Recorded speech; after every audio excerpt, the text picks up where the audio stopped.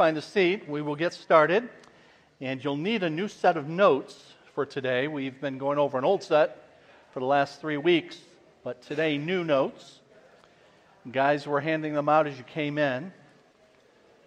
Anybody need a set? John has some here. You guys all have over here? Very well. Everybody good over here? Anybody need? Great work, guys. All right. Thank you all. And we will get into those notes in just a moment. Want to make 2 announcements. Encourage you to attend next Sunday afternoon's baptism celebration. And the baptism celebration is just as the name suggests. We're celebrating the fact that God has worked in the lives of some people to bring them to the point of salvation and then following the Lord in obedience in baptism. We have 6 folks getting baptized next week. We have at least 5 others in the pipeline who didn't get in their application in time, so those guys will be next time. But we always have a great time with those, and we have a dinner. So please, 5 o'clock next week, just to encourage those who are being baptized. And then 2 weeks from yesterday, or a week from this Saturday, on the 11th, November 11th, is our next newcomers brunch. Those are at our house. And we love having people who are new to our church come to the brunch in that setting, get an opportunity to get to know you in ways that we can't in a setting like this. So on our website, there is that banner, and if you click on that, then you can register for it, and please do. I encourage you to. Even if you've been coming for a while and you've never been able to attend one of the brunches, then please, we would love to have you come on that day. This series is God's design for sexuality. And over the first 3 weeks, this is week 4, over the first 3 weeks, we have sought to go through the 3 key words in that title. God's, and then design, and then sexuality, in order to create a framework for us to think about all issues, really, not just sexuality, but then, of course, in this course, we want to focus in on issues with sexuality. But set that framework. And so take those 3 key words of God and design and sexuality. And that's what we did in these opening 3 sessions. With regard to God, we saw the necessity of always starting with God. Because you have to assume God in order to argue against God. In order to use the logic with which God made His world, then you have to assume a logical God. In order to explain the existence, really, of anything, then ontologically, to use the philosophical term, then you have to account for God. So we saw a number of areas in which that is true, for morality and right and wrong and so on. And this is the means, then, by which Christians do what 2 Corinthians chapter 10 and verse 5, 2 Corinthians 10:5 says, and that is we seek to take every thought captive to the obedience of Christ. So when you are engaging with someone about whatever issue, including the issues that have arisen in our day related to sexuality, but it could be anything else, you want to bring them back to the necessity and the requirement of God as a means of taking every thought captive, your own first, but then theirs as well, to show them that the very thoughts they have and the approach that they take must take into consideration and deal with the truth of God. That's why in your Bible, you have passages like Romans chapter 1 and Acts chapter 17. In Romans chapter 1, we are told famously there that everyone knows that there is God by virtue of the creation, and then in Romans chapter 2 by virtue of conscience, that there is a lawgiver who has given standards of right and wrong. That's why then Paul, who wrote Romans chapter 1, when he is making his journeys to spread the gospel, and he comes to the philosophical capital of the ancient world in Athens, Greece, in Acts chapter 17, he presents the philosophers there with God. And he says, you know God, that's why you have all of these statues and these images, because you were made to know God. You're a worshiper, but you're worshiping in the wrong way and to the wrong God, because you've rejected the one and only God. And so he begins in verse 24 of Acts chapter 17 to say, the God who made the world and everything in it, and from there he goes, because he knows that they know God. So the framework starts with God and then moves to design. And we saw that wrong is only meaningful against a standard of right. There's design. That abnormal is only meaningful against a standard of normal. That disorder is only meaningful against the standard of order. So you have to have standards of right and of normal and of order in order to ever talk about anything being abnormal or wrong or disordered. But people need to be reminded of that, because it's easy to use the language but not think about how loaded that language is and how importantly loaded that it is.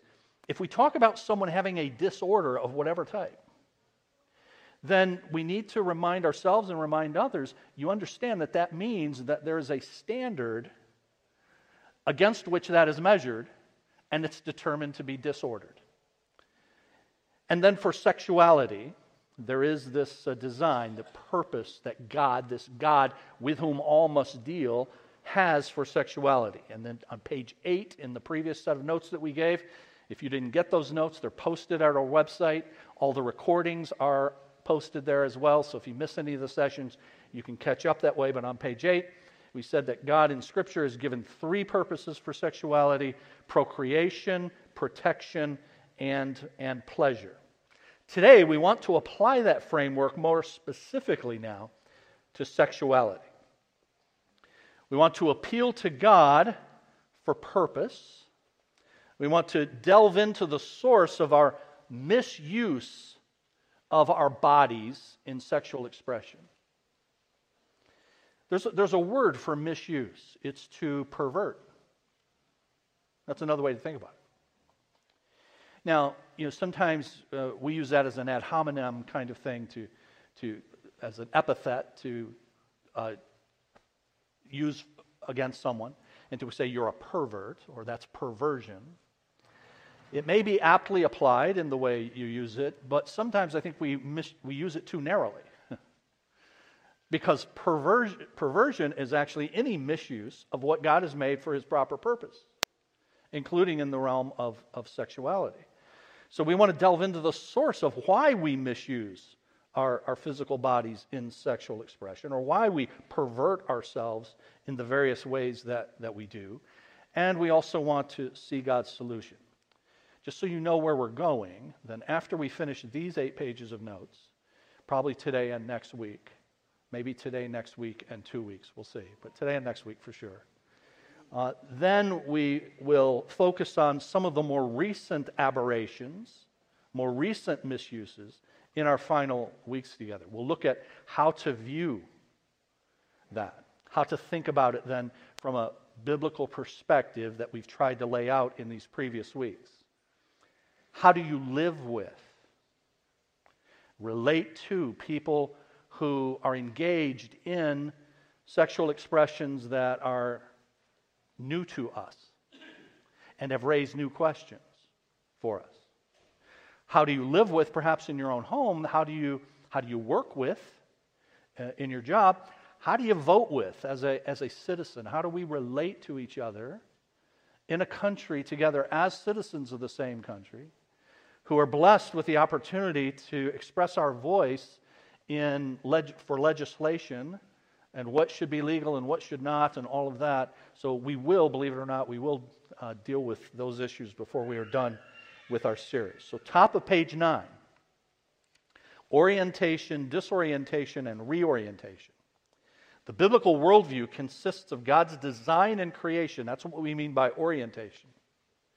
The fall of humanity into sin and the consequences that go with it, that's disorientation. And God's redemptive reclamation project to restore his creation to its original state, that's reorientation. This lesson will briefly review God's design for sexual expression, the effects of the fall in this area and others, and God's remedy for sin. So first of all, when I talk about orientation, I'm talking about who God is and what he expects from us.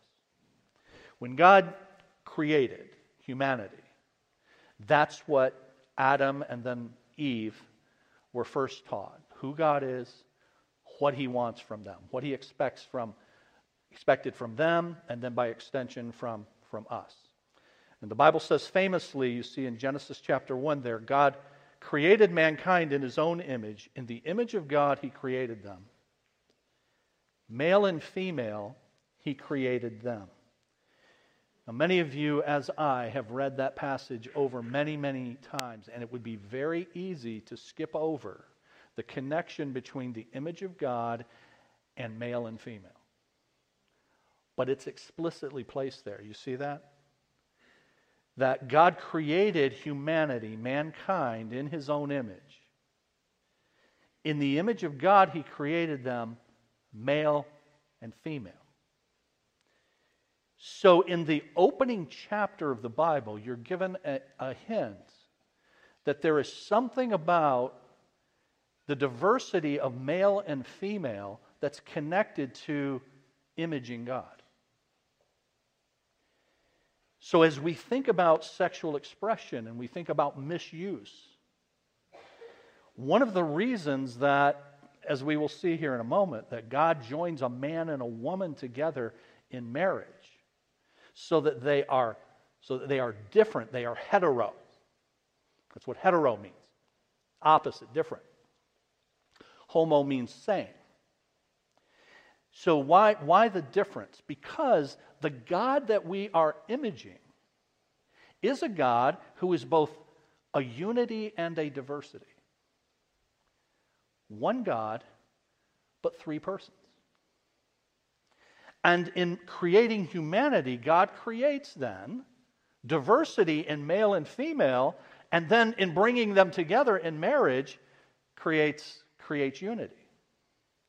You begin to get a hint then that is necessary in order to achieve the purpose that God has given as His image bearers. And we'll see that more explicitly down the road. God blessed them, and He said to them, "Be fruitful and increase in number, fill the earth and subdue it, rule over the fish in the sea and the birds in the sky, and over every living creature that moves on the ground." So humanity was to be God's, as we've seen, God's vice regents on His earth. God is the king of His creation, but He has delegated to humanity to rule His earth on His behalf, and to do so in this way, to exploit the earth in the positive sense of discovering it and using it for human flourishing and good ends and all of the great things that were supposed to happen out of that. Some of them still do in God's common grace, but not nearly like they were originally created to do and will be restored to do in the future. The Lord God took the man and He put him, in chapter 2, in the Garden of Eden to work it and to take care of it. Contrary to what many of us think, work is not a result of the entrance of sin into God's world. You remember, this is chapter 2. This is before sin has happened. In chapter 3, sin happens. And then in meting out punishments for the sin to the serpent, to the woman, and to the man He says, by the sweat of your brow, you're now going to do your work. So God didn't say, now because you sinned, you're going to have to work. He's saying, now because you sinned, your work is going to be all the more difficult. So work is not part of the fall. Work was part of the creation. And God made us to work with our hands as we subdue the earth on His behalf, under His kingship. The Lord God says, as He creates Adam, He does these things, chapter 2, "It is not good for the man to be alone. I will make a helper suitable for him." Now notice it's verse 18. But it's not till you get down to verse 21 that God actually makes the woman. So I don't know if you've ever thought about that, but God pronounces, hey, it's not good for the man to be alone. I'm going to do this thing. I'm going to make a helper suitable for him. That helper suitable for him, as we know, turns out to be Eve and the woman. And God's already given in chapter 1 that it's male and female. But he doesn't do it immediately. Verse 18, he pronounces the situation, but he doesn't rectify the situation until down in verse 21. You've got verses 19 and 20 in between. So have you ever thought about why it is that God doesn't just do it right now? Rather than, I say in the notes, making the man's helper immediately, God took time to use the man's objective loneliness to create aloneness to create subjective loneliness. See, in verse 18, God pronounced the objective situation. You're alone. Okay. And then God says that's not good. And I'm going to rectify that situation, but he wants Adam to see that it's not good. He wants Adam to feel the weight of his loneliness. So he doesn't fix the aloneness right away. He wants Adam to subjectively feel it. So in between, here's what it says. The Lord God had formed out of the ground all the wild animals, all the birds in the sky. He brought them to the man to see what he would name them. Whatever the man called each living creature, that was its name. So the man gave names to all the livestock, the birds in the sky, and all the wild animals. So just sort of, picture now. God has made them to rejuvenate, to replenish, to reproduce. And so there are male and female versions of all of these. And here's Adam. And Adam has them paraded before him 2 by 2. And as he's giving names to them, at some point it occurs to him, I'm the only one who doesn't have a counterpart. And that was precisely what God designed. He pronounces the objective situation of his aloneness, but he wants him to feel the loneliness. You need this, Adam. And so Adam begins to feel this, and that's why the last phrase in verse 20 says, you see there, but for Adam, no suitable helper was found. And having created in Adam the feeling of loneliness now, and a desire for a companion, God demonstrates to Adam that he is the one who supplies man's need. Listen, friends, what you're seeing laid out here is quite profound. Because the Bible says it, not because I'm saying it. Here is the Lord God, the Creator God. And at the very beginning, he is making it clear to humanity that I'm the one on whom you depend for everything that you need. You need a companion, and I'm the one who can provide it. And so Adam now is in that situation. He sees that. I'm here because of the creative act of God. And I have now a need that I feel deeply. And I have to look to God to fulfill it. I have no idea. I can't do it. And that's exactly what God wanted. Just a quick hit and then I'll move on. Did you know that God still puts you in situations and puts us in situations where we have to go, I can't do it, and I have to look to God? And he does that on purpose. And he's been doing it since Genesis chapter 2. So the Lord God intervenes as only he can. He caused the man to fall in a deep sleep. While he was sleeping, took one of the man's ribs, closed up the place with flesh. Then the Lord God made a woman from the rib he had taken out of the man. He brought her to the man. The man said, this is now bone of my bones, flesh of my flesh. She shall be called woman, for she was taken out of man. That last phrase where Adam speaks, bone of my bones, flesh of my flesh, in Hebrew, that is poetry. That is praise. That's him breaking out in song. That's how happy Adam is.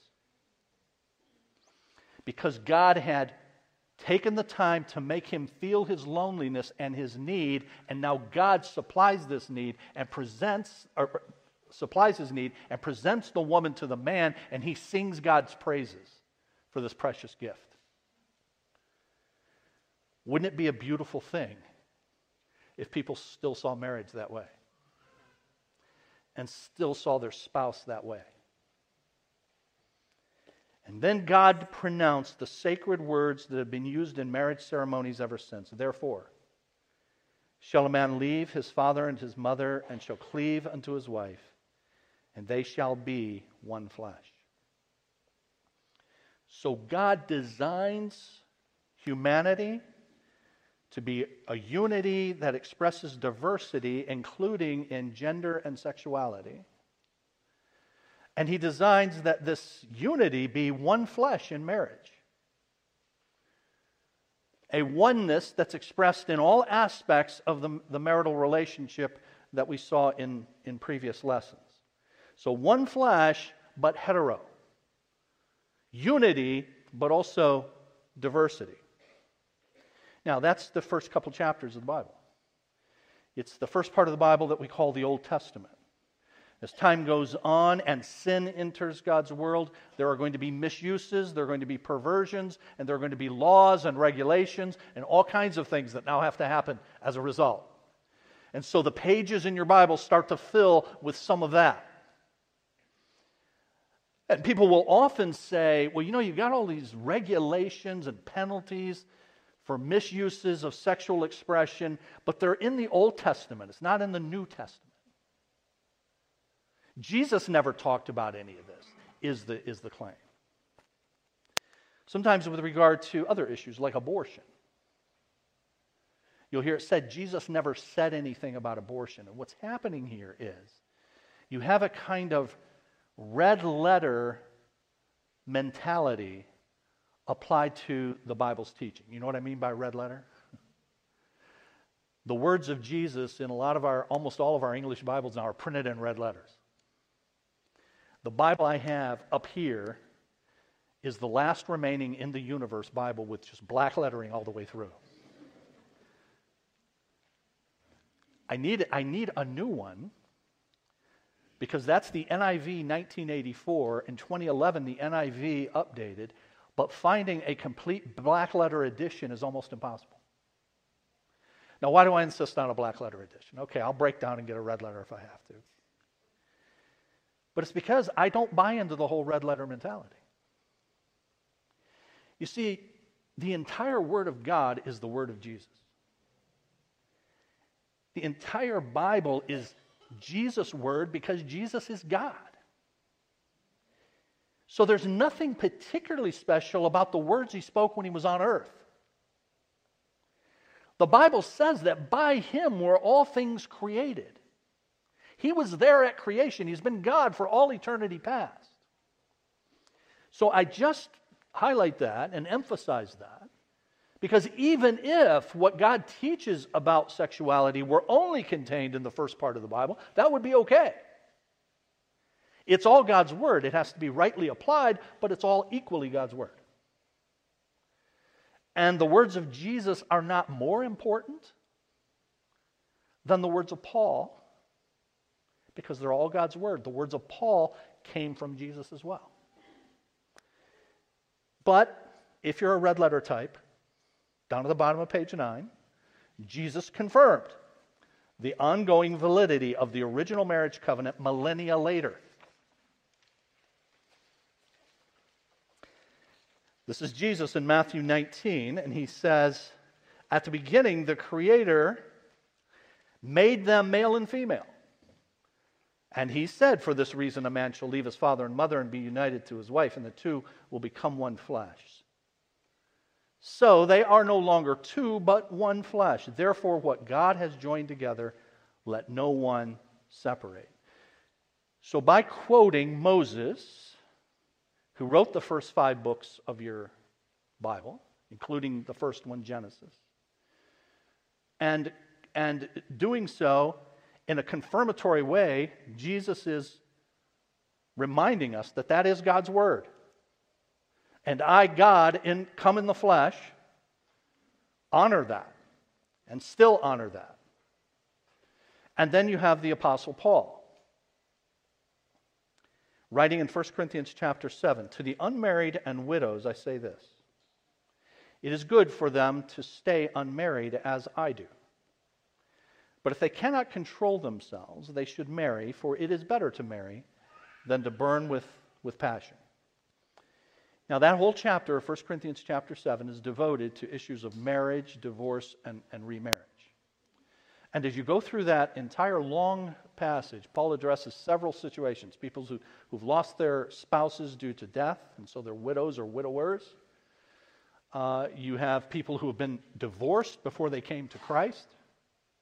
You have people who have come to Christ and they're married to a spouse who hasn't come to Christ. And one of the questions they have is, should we remain together? He answers that question in that passage as well. But here he says, to the unmarried and the widows. The widows are obviously women who have lost their husband in death.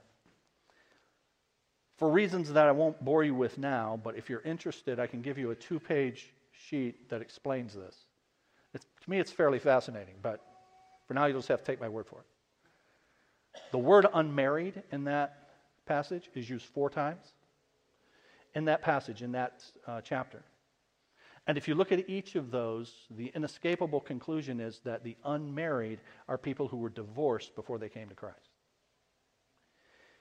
So I say there, the unmarried and widows are 2 categories of formerly married. The former, the unmarried, are no longer married due to divorce.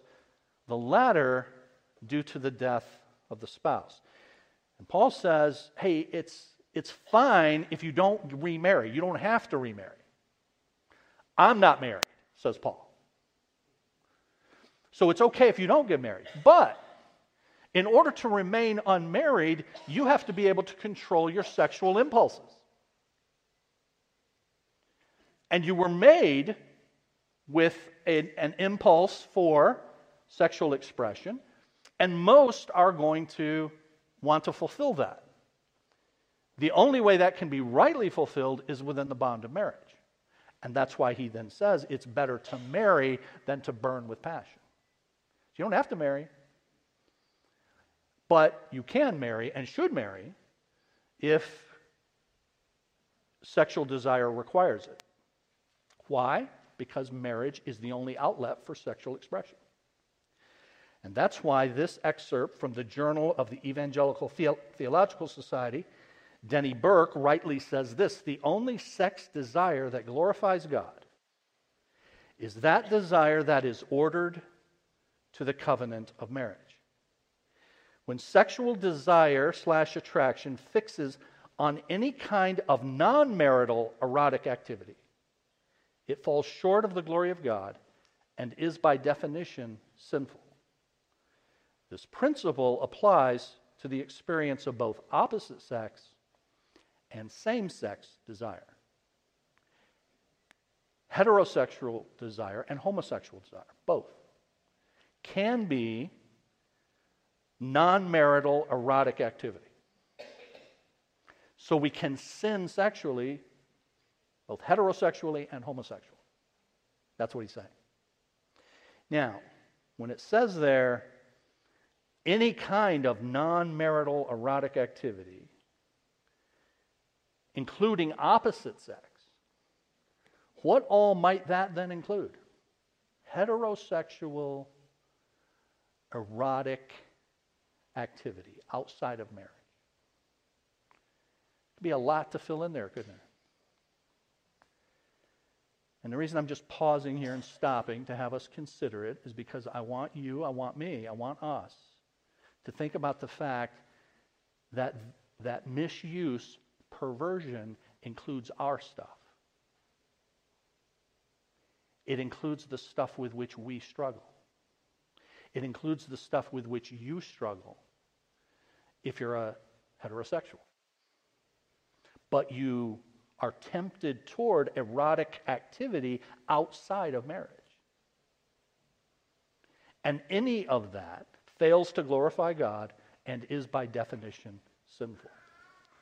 All right, so do you start to get a hint now as we, in a few weeks, we start to look at, well, how do you view then some of the expressions that most of us are not accustomed to, coming into and becoming more commonplace in the culture? How are we going to view that? We need to view that, you get a hint here, the same way we view our stuff. It fails to glorify, you start there. It fails to glorify God if it is outside the bonds of marriage.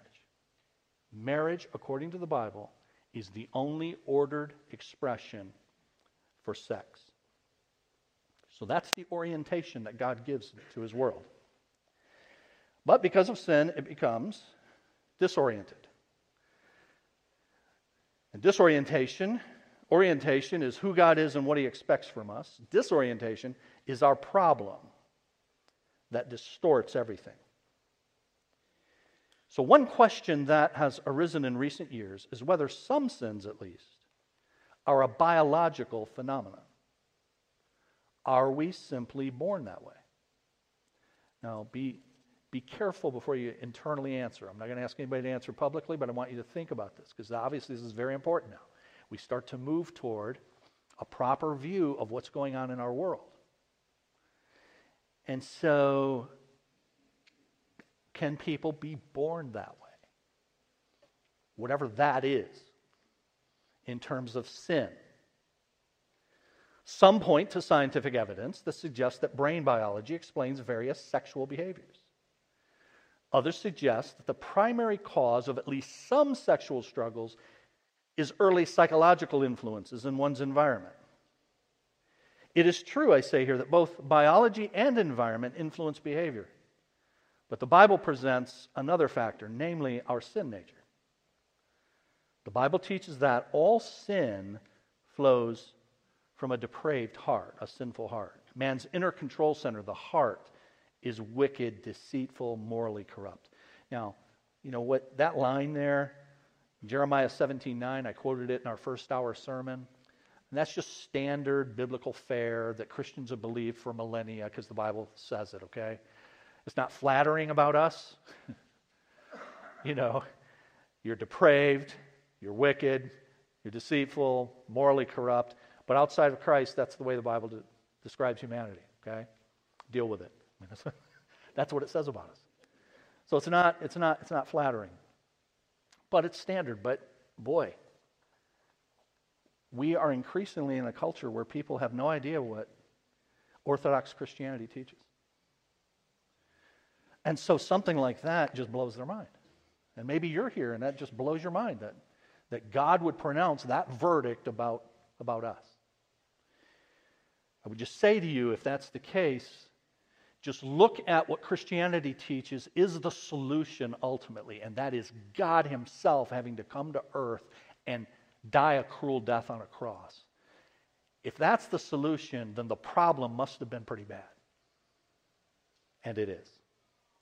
But to show how the culture is so far removed from Orthodox Christianity, if you've been following the news at all, there's been all kinds of stuff going on. Wow, lots of big stuff, right? You know, the Ukraine war is still going on, but everybody's forgotten about that because we got the Israel-Hamas war going on. But then, meanwhile, back in D.C., the Republicans are trying to, who have the majority by about 5 votes, a very narrow margin in the House of Representatives, they've been trying to come up with a Speaker of the House. 3 weeks ago, they got rid of the one they had, voted him out, couldn't decide on one, right? And so this week, they come up with a guy that pretty much nobody's heard of, Mike Johnson. I'd seen his face, I didn't know much about him. So I don't know how much you've learned about him in this last week, that he is now the Speaker of the House, at least for a while. See how long he lasts. There are lots of memes out there showing the latest Speaker of the House next to a head of lettuce to see which one lasts the longest. Okay? So we'll see. But you know, it turns out Mike Johnson is like an evangelical Christian. And he believes, I mean, I don't know him in full, so he may have some crazy stuff he believes, so I'll throw in that disclaimer. But he believes just about, the things I know, he believes just about everything that this church teaches. And so he said this week that there's a problem with the human heart. Now, given what I've just said here, and Orthodox Christianity has taught for millennia, we would all say, yeah, so I know why he's saying that. He's read the same book I've read about us. But here's what somebody said out on social media. The Speaker of the House says Americans' human hearts are somehow flawed. And then he says, why does Mike Johnson devalue Americans' human hearts? So you can just tell that the person has absolutely no idea where Mike Johnson is coming from. And again, I'm not defending Mike Johnson in all ways because I barely know him. But that is what the Bible teaches about the ultimate source of our sin problems, and it comes from within. But also, that second bullet point, a sinful environment can have great influence upon one's actions. The Bible repeatedly, for example, urges us to stay away from evil people and ideas. Just read through the book of Proverbs, how often it's telling you to make friends carefully. Why? Because those friends can influence you in a negative way. Therefore, the Bible teaches that sexual sin of whatever sort is the result of a corrupt heart working in combination with evil influences. The root cause is the sinfulness of humanity, but psychology and environment play a role, and you could add, play a role in how that's expressed. We all come into the world with the same sinful heart. How we express that sinful heart is going to differ based upon factors like psychology, personality, environment, and so on.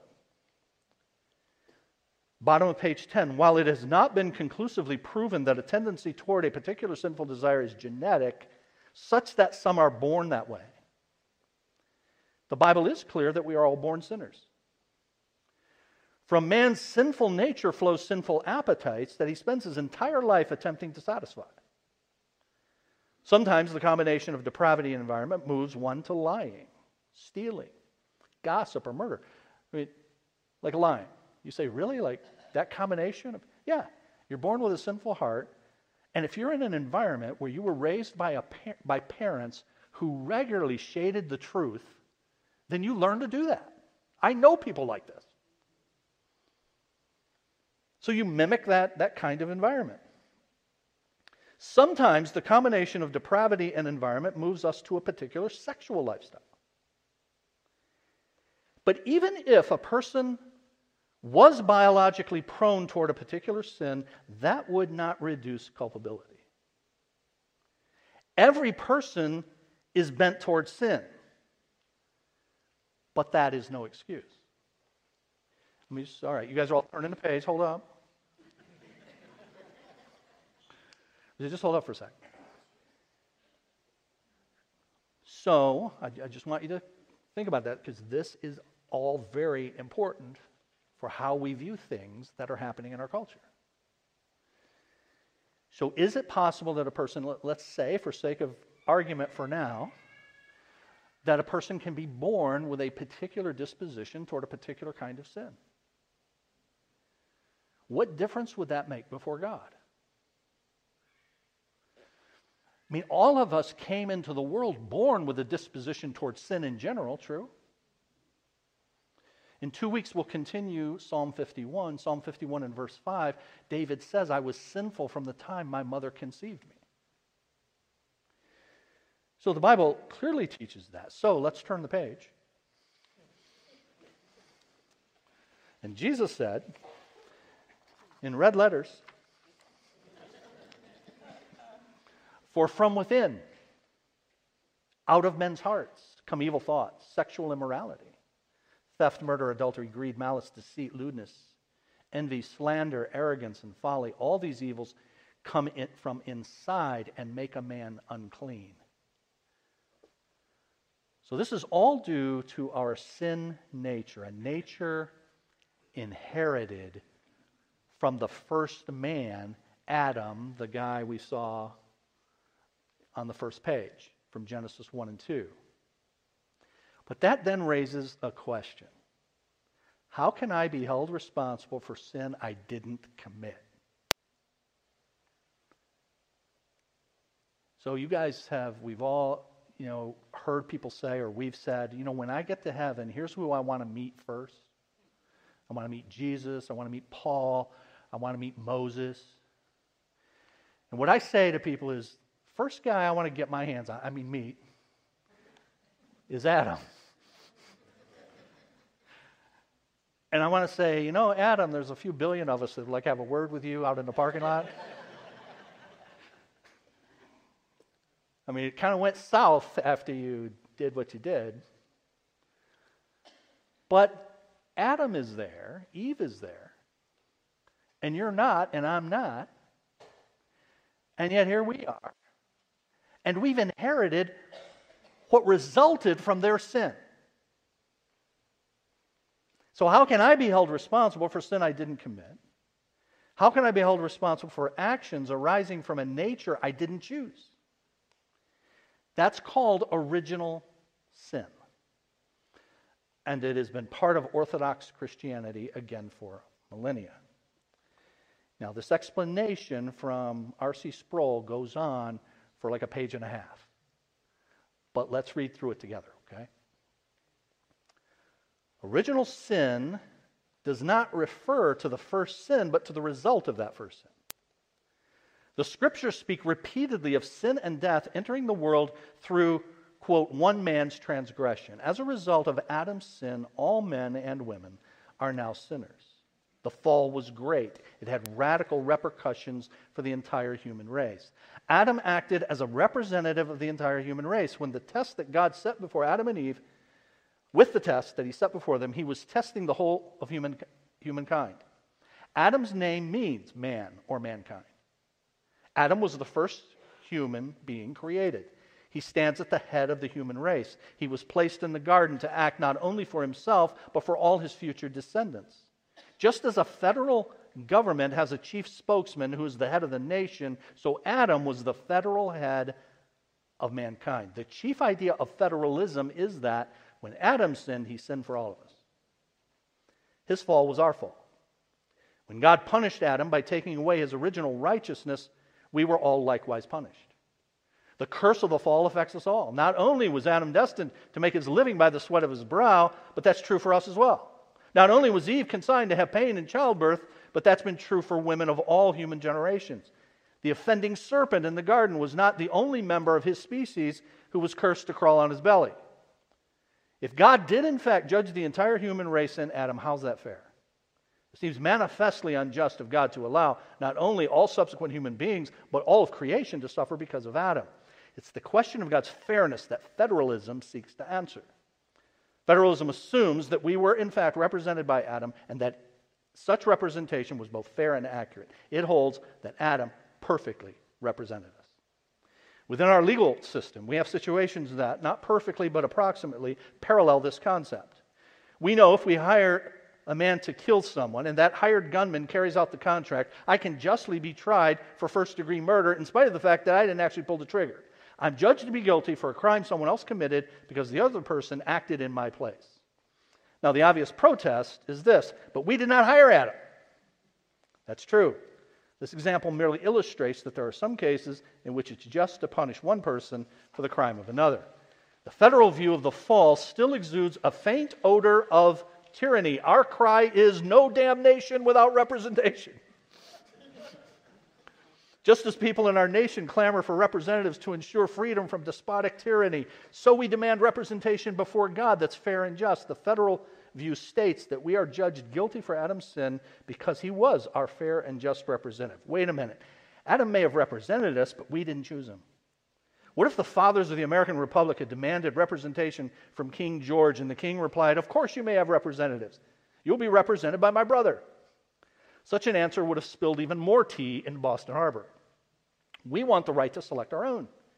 We want to be able to cast our own vote, not have somebody else cast that vote for us. The word vote comes from the Latin votum, which means wish or choice. When we cast our vote, we're expressing our wishes, setting forth our wills. Suppose you would have had the total freedom to vote for a representative in Adam. Would that have satisfied us? And why do we want the right to vote for our representative? Why do we object if the king or any other sovereign wants to appoint our representative for us? The answer is obvious. We want to be sure that our will is being carried out. If the king appoints my representative, I have little confidence that my wishes will be accomplished. I would fear that the appointed representative would be more eager to carry out the wishes of the king than mine. I would not feel fairly represented. But even if we have the right to choose our own representatives, we have no guarantee that our wishes are carried out. Who among us has not been enticed by politicians who promise one thing during an election campaign, do another once they're elected? Again, the reason we want to select our own representative is so that we can be sure we're accurately represented. At no time in human history have we been more accurately represented than in the Garden of Eden. To be sure, we did not choose our representative there. Our representative was chosen for us. The one who chose our representative, though, was not King George, but Almighty God. When God chooses our representative, he does so perfectly. His choice is an infallible choice. When I choose my own representatives, I do so fallibly. Sometimes I select the wrong person and I'm inaccurately represented. Adam represented me infallibly, not because he was infallible, but because God is. Given God's infallibility, I can never argue that Adam was a poor choice to represent me. The assumption many of us make when we struggle with the fall is that had we been there, we would have made a different choice. We would not have made a decision that would plunge the world into ruin. Such an assumption is just not possible given the character of God. God doesn't make mistakes. His choice of my representative is greater than my choice of my own. We bristle at the idea that God calls us to be righteous when we're hampered by original sin. But I can't be righteous. We're fallen creatures. How can you hold us accountable when you know very well we're born with original sin? One final illustration. Suppose God said to man, I want you to trim those bushes by 3 o'clock this afternoon. Be careful, though. There's a large open pit at the edge of the garden. If you fall into that pit, you will not be able to get yourself out. So whatever you do, stay away from the pit. Suppose that as soon as God leaves the garden, the man runs over, jumps into the pit. 3 o'clock, God returns, finds the bushes untrimmed, calls for the gardener, hears a faint cry from the edge of the garden, walks to the edge of the pit, sees the gardener helplessly flailing around at the bottom, says to the gardener, why haven't you trimmed the bushes? Gardener responds in anger, how do you expect me to trim these bushes when I'm trapped in this pit? If you hadn't left this empty pit here, I wouldn't be in this predicament. Adam jumped into the pit. In Adam, we all jumped into the pit. God did not throw us into the pit. Adam was clearly warned about the pit. God told him to stay away. The consequence Adam experienced from being in the pit was a direct punishment for jumping into it. So it is with original sin. Original sin is both the consequence of Adam's sin and the punishment. We are born sinners because in Adam all fell. Even the word fall is a bit of a euphemism. It's a rose-colored view of the matter. The word fall suggests an accident. Adam's sin was not an accident. He was not Humpty Dumpty. Adam didn't simply slip into sin. He jumped into it with both feet. We jumped headlong with him. God didn't push us, didn't trick us, gave us an adequate and fair warning. The fault is ours and only ours. And the Bible links all humanity to Adam's sin very directly in Romans chapter 5. Notice. Sin entered the world through one man and death through sin. And in this way, death came to all people. Now notice why. Because all sinned. All right, let's pray. Father, thank you again for the blessings of this Lord's Day and the opportunity to think upon the things that you have taught us in your word and that we need to apply to our world. Help us to think well and accurately. Help us to represent you well every day, this week. Go with us, we ask you, into the places that you have assigned to us. Grant us safety. Bring us back together next Lord's Day. We pray in the name of Jesus. Amen. Bring your notes back with you. We'll continue.